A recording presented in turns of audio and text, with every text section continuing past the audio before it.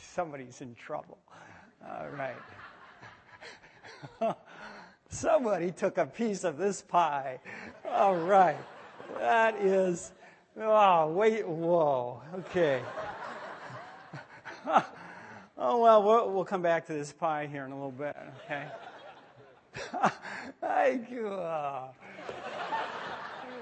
I just cannot wait to find out who did that.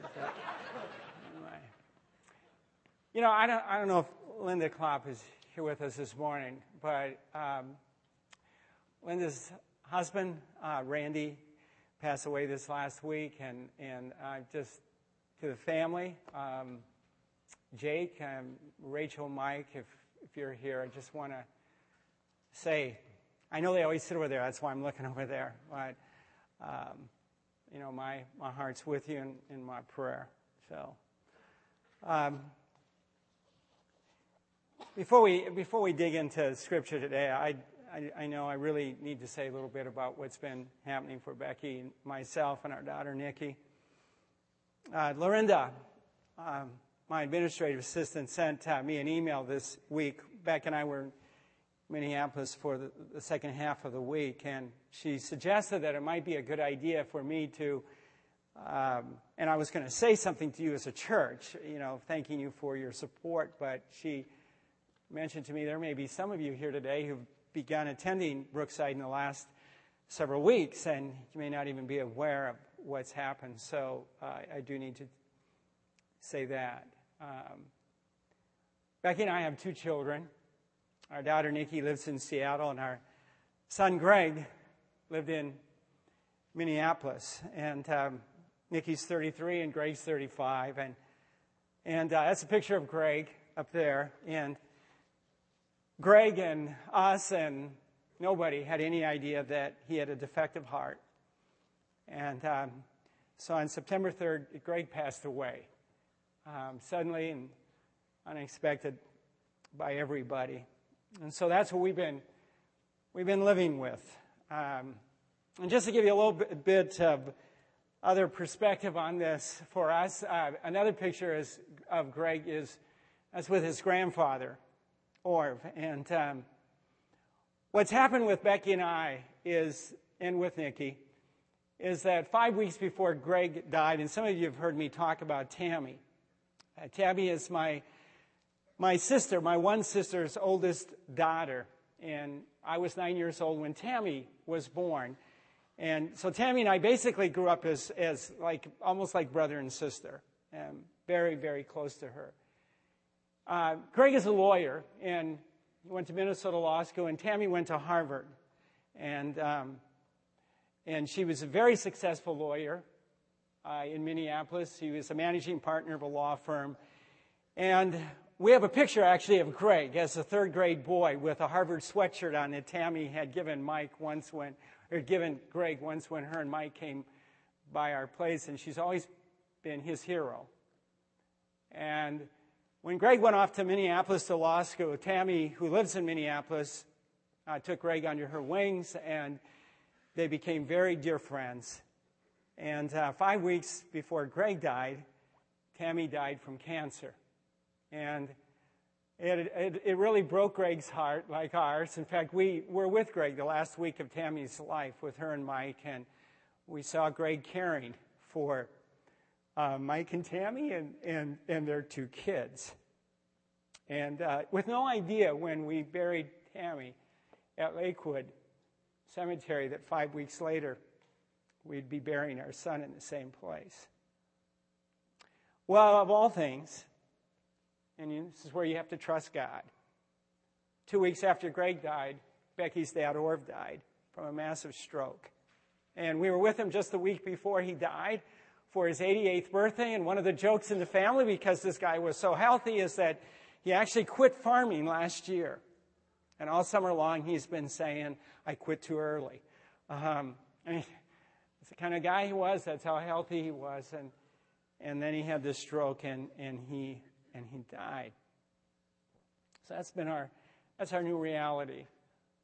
That's our life for us right now. And not only Becky and myself, but our daughter Nikki. The 3 of us are are so grateful that Greg understood what we've been talking about in the book of Ephesians. And he has faith in Jesus Christ, and we're also so thankful, and we learned that much more when we were in Minneapolis at his funeral service, that he lived his faith. He really did walk it. And we knew that he was, but we never understood how much he was until we sat in the funeral service and heard what people said about him and the men and women we met in the business community. So I want to thank all of you for your love for us. Man, Becky and I have been grateful to God for the privilege of being part of Brookside these many years, but I want to tell you that after these last several weeks, our gratitude to God for all of you is just skyrocketed. So thankful for our staff. It's a pretty amazing experience to be able to be gone for this period of time and know that everything was fine and everything was moving along. In fact, I got a little worried, like maybe I'm not needed anymore. Especially when I heard how great the preaching was, and so thankful for Jeff and Tim preaching. All of our staff. We're a fortunate church to have them. I'm grateful for our elder board. What great leaders, how much they've loved us and cared for us through this period. Anyway, yeah. So let's dig into Scripture this morning. And I got to tell you what I've said a number of times through the years, and I've said it in Ephesians. Every time I dig into a book of Scripture, I find myself in absolute awe of God and how the Spirit of God guided the writer. I mean, and it happened again with Ephesians. I can always count on it happening. I gave the title Masterpiece to this series, and talk about masterpiece. This whole book is a masterpiece. The book of Ephesians is a masterpiece. And if you and I were to tell Paul, man, what you just wrote in Ephesians, that is a masterpiece, Paul would say, I don't take any of the credit. All the credit goes to God. All the credit goes to the Holy Spirit. And it's true.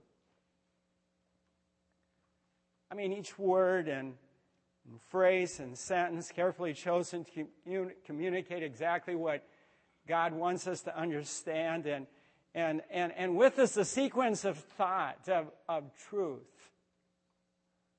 It's so important for us to know. Truth building on truth, giving us this incredible picture of who we are in Jesus Christ, showing us that we're a masterpiece. We really are. And it's all because of God's amazing grace. And we've seen this all the way through this series. Now we got 2 sermons left. Today's sermon that I'm going to do is going to actually take us back to the sermon I was going to do the weekend that Greg died.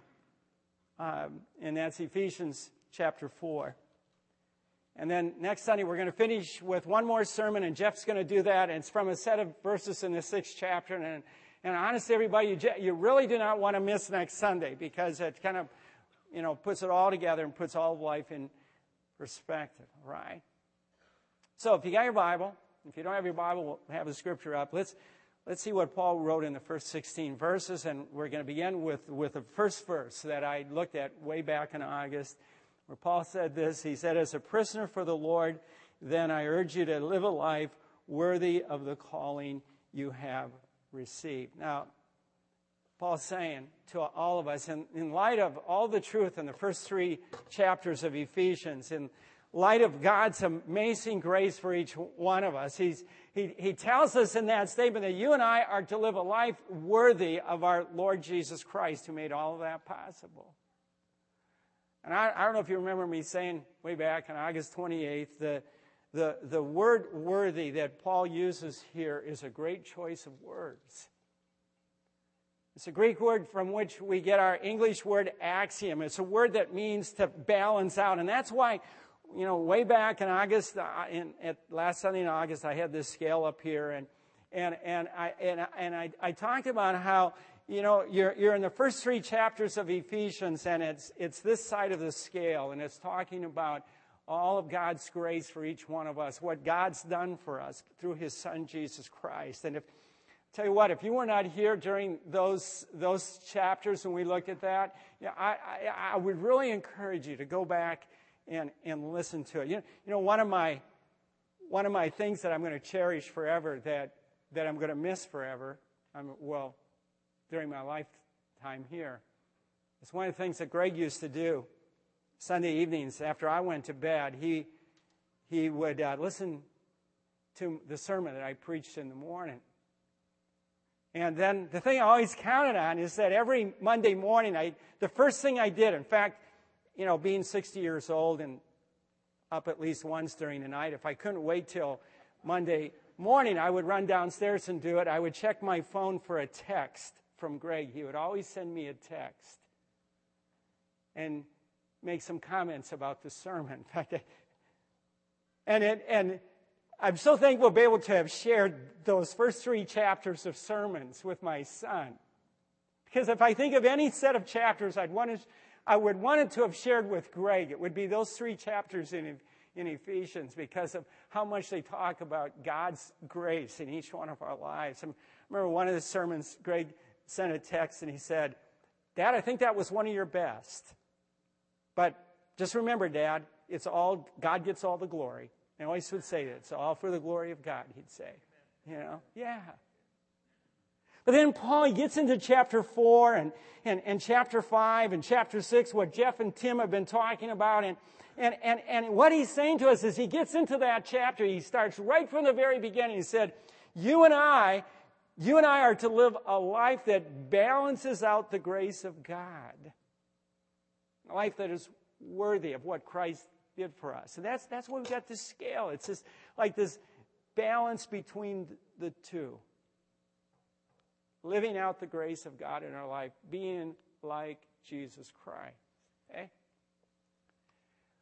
Now, here's one of the things that impresses me with the way this book is written. We come to the 4th chapter, and Paul's about to show us how we're to live as copies of the masterpiece himself. So that you and I are living up to who we are in Christ, each one of us becoming masterpieces. But before he does this, before he tells us how we're to live our lives, he shows us how we can do it. He shows us how it's possible. He shows us God's strategy. That you and I are to serve one another, to make this happen in each one of our lives. So that you and I can grow from spiritual infancy to spiritual maturity. He shows how you can help me and every other person here today to become like Christ, and how all of us can do the same thing for you. We can all help each other become masterpieces. And he does this at exactly the right point. It's like he's turning the corner. And so he shows us how. And so way back on August 28th, we saw the first part of this strategy, and Paul gives it to us in verse 2. Look at what he said. He writes, be completely humble and gentle, be patient, bearing with one another in love. That's how we relate to each other. Yeah. It's us serving each other by being humble and gentle and patient. Humble in our willingness to put others before ourselves, where we truly care about what happens in the spiritual life of every person who's a part of this church body. Gentle by our kindness in the face of each other's weaknesses, by how accepting we are of each other when we blow it. Patient and not giving up on someone when they don't get it. And staying with the other person as long as they're willing to keep trying. It's just awesome. Just in one verse, he talks about that. So I would say if you missed that sermon that I did on August 28th, boy, go back and listen to it, because it's important to hear. It's as we step into verse 7 that Paul begins the second part of God's strategy for our spiritual growth. And it's this, and I'm having it put up on the screen so we don't miss it. It's for each of us to serve with the spiritual gifts and everything else God graciously gives us. That's what we're going to unpack this morning. And I think there's three things that Paul shows us about this strategy. And we're going to look at each one of these. And the first one is that there's a uniqueness to all of us. And so he begins verse 7 with this word. He said, but. And the reason he uses that word is that in the verses just before that, he's been talking about our unity in Christ, that we're one in Christ. And now he begins to talk about our diversity, that each one of us, in God's strategy, each one of us have this certain uniqueness about ourselves, how God created us, how God made us. So again, look at this statement in verse 7. I just think it's amazing. He said, but to each one of us, grace. Notice that each one of us, every single one of us here today, no exceptions.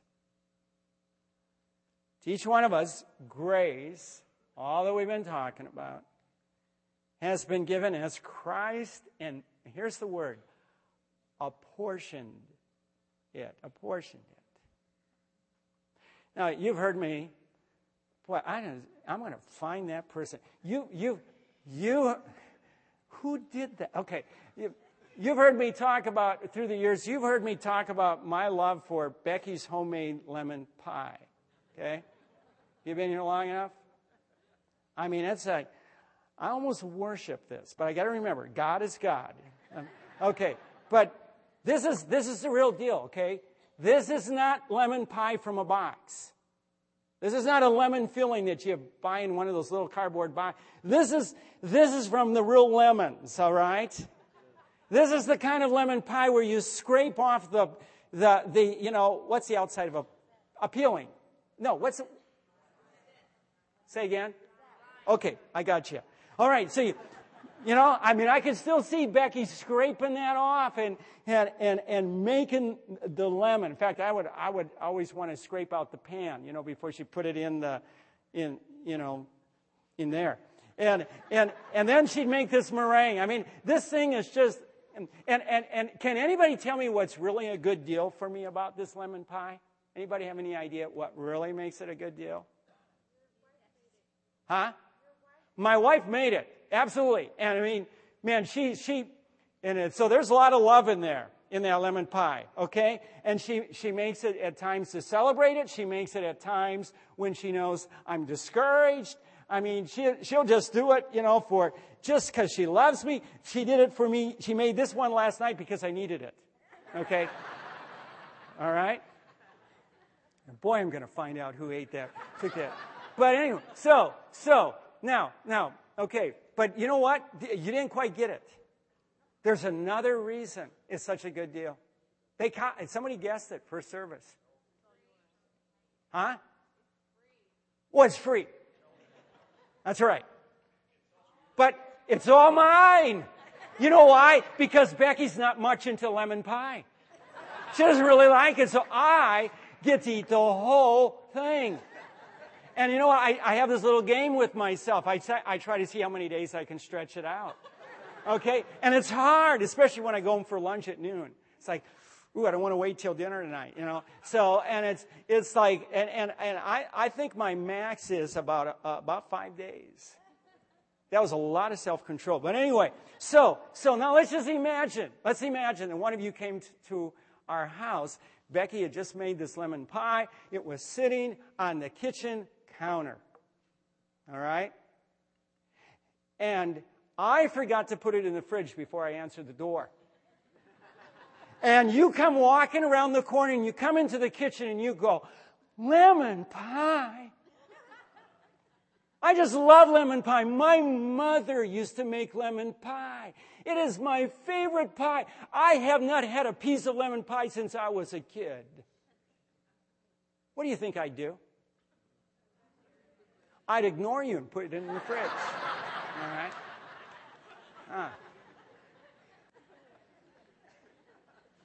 I would. No, I would. I will find out who he, but I would give you a piece. Little piece. Kind of like a wedge. No, I hope I would be better now. But you know what, everybody? Here's my point. God's got something for all of us that is a million, zillion times greater than this lemon pie. And it's everything that comes from His grace. And Jesus Christ does not have a selfish bone in Him. He's generous to the core. And what we're told in these 16 verses is that He gives to every single one of us a portion of His grace. Grace that includes but is not limited to spiritual gifts. And so that's what I'd like to talk through with you this morning, what Jesus Christ gives us in His grace. And the first one is spiritual gifts. In fact, if you want to make this easy to remember, I stole this little idea from Rick Warren. I don't know if you've heard of Rick Warren. He's the guy who wrote that book that every pastor in the world wishes he would have written. But and he did this thing with the word shape. So S stands for spiritual gifts. Now, here's a definition of spiritual gifts. They are differing abilities given by the Holy Spirit to each believer to be used for spiritual purposes to meet needs. I don't know if you know it or not, but there are 5 different lists of spiritual gifts in the Bible. And we don't have the time to go through all those lists, but here's the thing to know, that there are different gifts included in each list. And I think it's pretty clear that these lists are not exhaustive. Instead, they're illustrative of a larger list of gifts. The second thing is you can read through those lists of gifts and you can see that there are clusters of gifts. Some gifts are the ability to communicate truth. Others are the ability to bear burdens. Some gifts are gifts that give direction. For example, the gift of leadership. And the other thing that strikes me is that with all of these gifts, there is no human need, whether spiritual or physical or psychological or relational, that does not have some spiritual gift that can address it, that can meet that need. For example, some spiritual gifts heal us when we're wounded or encourage us when we're downcast. I don't know if you know it, but in 1 Corinthians chapter 12 and verse 28, there's one of the lists of gifts. There's a gift that's called the gift of helps, or the ability to help others. And I've read that for years. You read that for years, and I understood it. But I got to tell you, I understand it a whole lot better now. You know, to have a few people come to our house within a half hour of us finding out that Greg died. You know, 2 of those people being one of the couples in our life group, and the other one being Jeff Dart. And Jeff just literally following me around the house where I was just crying so hard I couldn't even hardly see where I was going. And Jeff just stayed right next to me, And Becky had the same. She had, 2 women with her. I mean, that's a gift of help. Or to have John and Peggy Houston say to us, you know what, we're going to fly with you to Minneapolis, and we're going to be with you these days. We're going to take care of you. And I remember we're driving to the airport, and I lean forward and I say, I think we'll be okay. I don't think you need to do this. I mean, it's so expensive, and it's taking your time. And Peggy, in her wisdom, she didn't argue with me. She said, Steve, yeah, Steve, And you know what? I could not have driven a car if my life depended on it. I didn't know where I was going half the time. You were there. Or, Greg had 2 wonderful sets of friends. He had these guys he grew up with as a kid. And, they went to our church. And these guys played together as little kids in grade school. And they went through high school together. And they went to college together. And 2 of those guys, well, his second great group of friends were from law school. Well, 2 of those guys from his high school days were at the reception after the funeral service. And they say to me, See, we just want you to know you're never going to mow your grass again. Wow. I mean, you don't understand, you can't possibly understand what that means at that moment unless you've experienced it. It's like, wow. Or his law school friends completely took care of the reception after the service. So that Beck and I didn't have to think of anything. We just simply walked into the place where it was, downtown Minneapolis. And that's a gift of help, You can just go on and on with different gifts. Every gift is a gift of God's grace. And then the other thing God does for us in His grace is He does this thing in our hearts. And it's different for each one of us, and it's similar for some of us, but God gives us certain things that are just deep in our heart, those core passions that we have, the things that just fire us up. We're just, man, that is just so important to us, And God puts these differently in all of us because God wants all of us to do different things so that everything that needs to get done gets done. That's God's grace.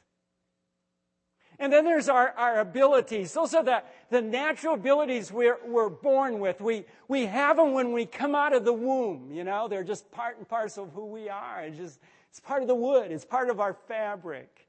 And I think, I'll bet you anything. If you took a piece of paper and you just gave it some thought, you would be able to write out, these are my abilities. These are the things that it just comes natural.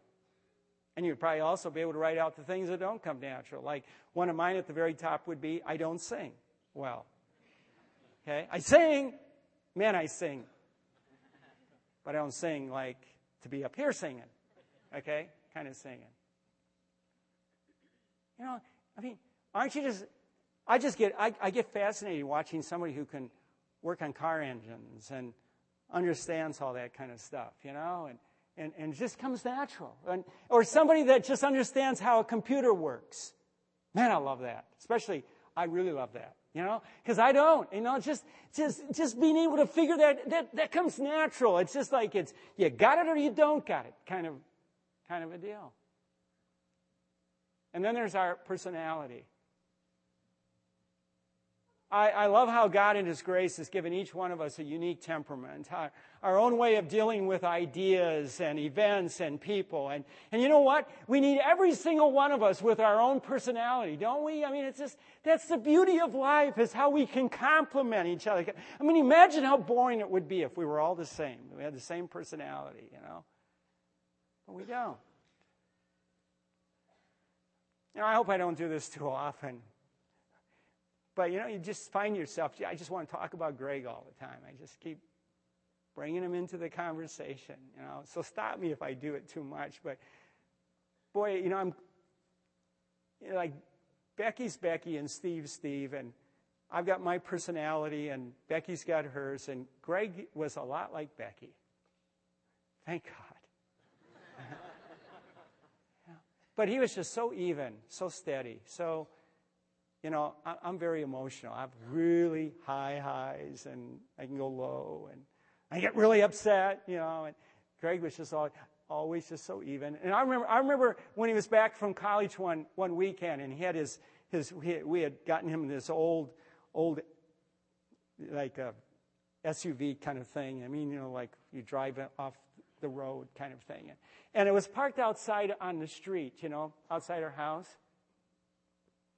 And I went out to get the paper early Saturday morning, and I could not believe it. There was glass all over behind it, and where somebody had tried to break into that vehicle of his. And they had actually must have used a crowbar or something because there was dented metal. And man, I was just ballistic. I was so ticked off. And I remember just running upstairs to Greg's bedroom and waking him up and saying, Greg, you're not going to believe what happened to your car. And Greg wakes up and he said, okay, Dad. Honestly. And so I took him down, and I'm just going, how can I? And Greg's just going, well, yeah, boy, they really did a lot of damage, didn't they? And it's just, isn't that funny how we're different from each other? I'm glad that Greg had a sister, Nikki, who was more like me. Okay? You know? And I mean, we just each got our own strengths and our own weaknesses, our own personalities. And God uses them. And then we got our experiences, and they're all because of God's grace. There's our family we grew up in, what we learned from them. There's our education, what we're equipped to do. There's our vocation, our jobs. I mean, you know what? Lots of times the way you work at work, the job that you have can just transfer right over into the way you do ministry in a church, you know. That happens all the time. And then there's the experiences we've had serving God in the past in different places, and we found, man, that just fits me. That's God's grace. And then there are those painful experiences, the hard times you've gone through in life. And I've said this for years, but now I really understand it. It's often our painful experiences that God uses the most through our life. I mentioned this first service. It's a family that have gone to our church forever, and they have several children, and they've gone through some really difficult times. And I just read an article recently written by one of their daughters in one of the leading magazines in our country, a Christian magazine by the name of the magazine is Leadership. And she wrote one of the best articles I have ever read on how to care for people who are hurting. And that came from hurting herself. Yeah? So that's the first thing we learn. And then the second thing we learn, I got to go fast here, that there are gifts given to the church to prepare everybody for ministry. And so look at this statement in verse 11 and verse 12.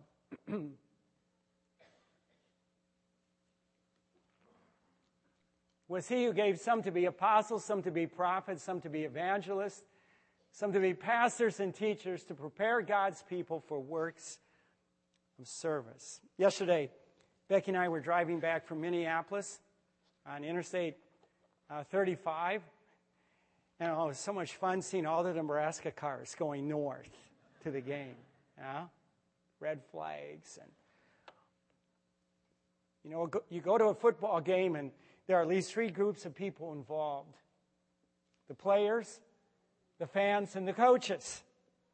The coaches show the players how to play, and they do the coaching during the game. The players play the game, and the fans sit in the stands and they enjoy the game. They watch the game, right?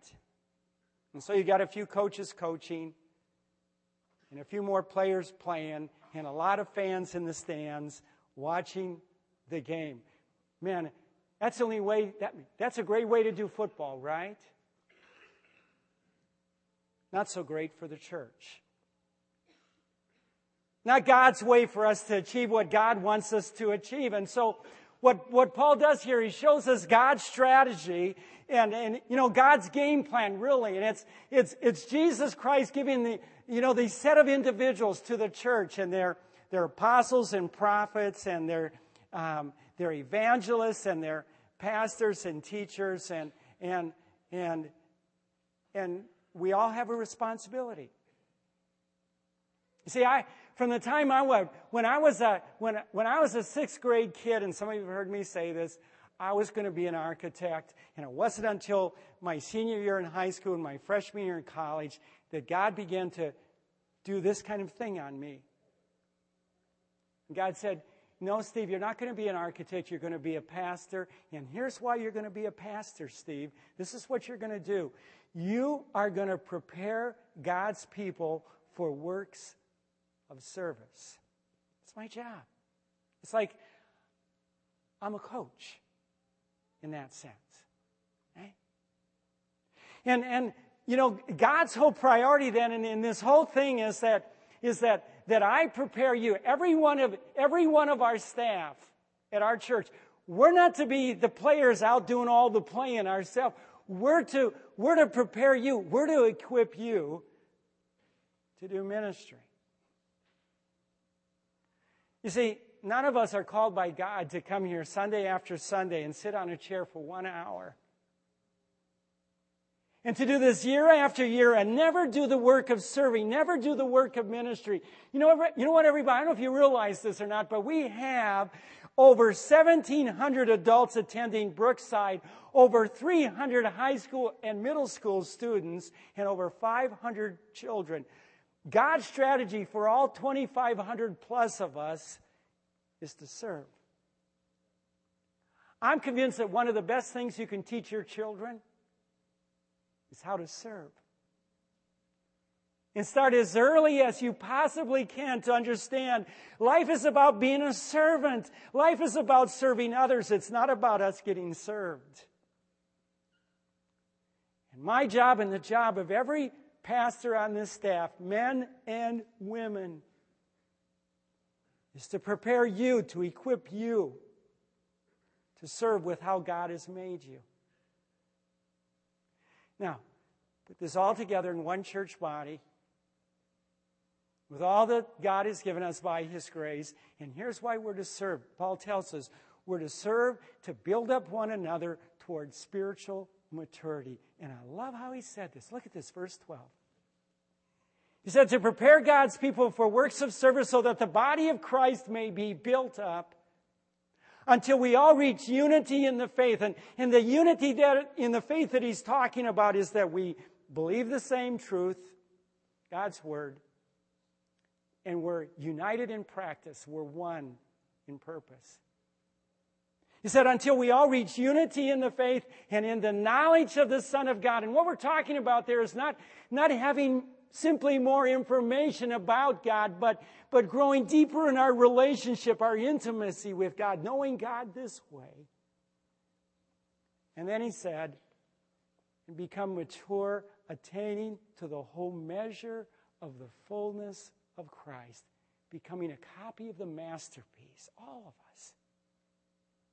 Which then means, you read in verse 14, he goes on, he said, then we'll no longer be infants. We're no longer going to be spiritually immature, tossed back and forth by the waves and blown here and there, by every wind of teaching and by the cunning and craftiness of men in their deceitful scheming.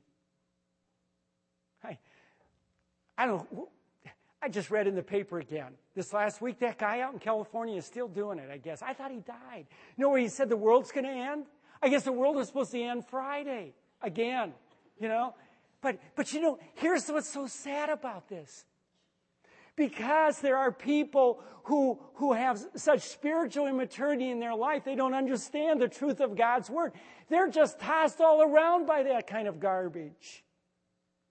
You know? And it just pulls them down spiritually. They get all confused. And then we read this.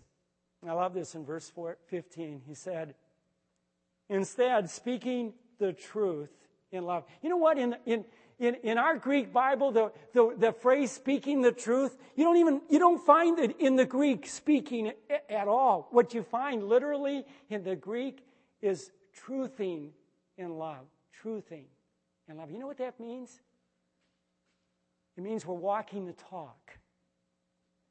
It means we're not just talking about being followers of Jesus Christ, but we're living out in our life what it means to be a follower of Jesus Christ. It's just beautiful.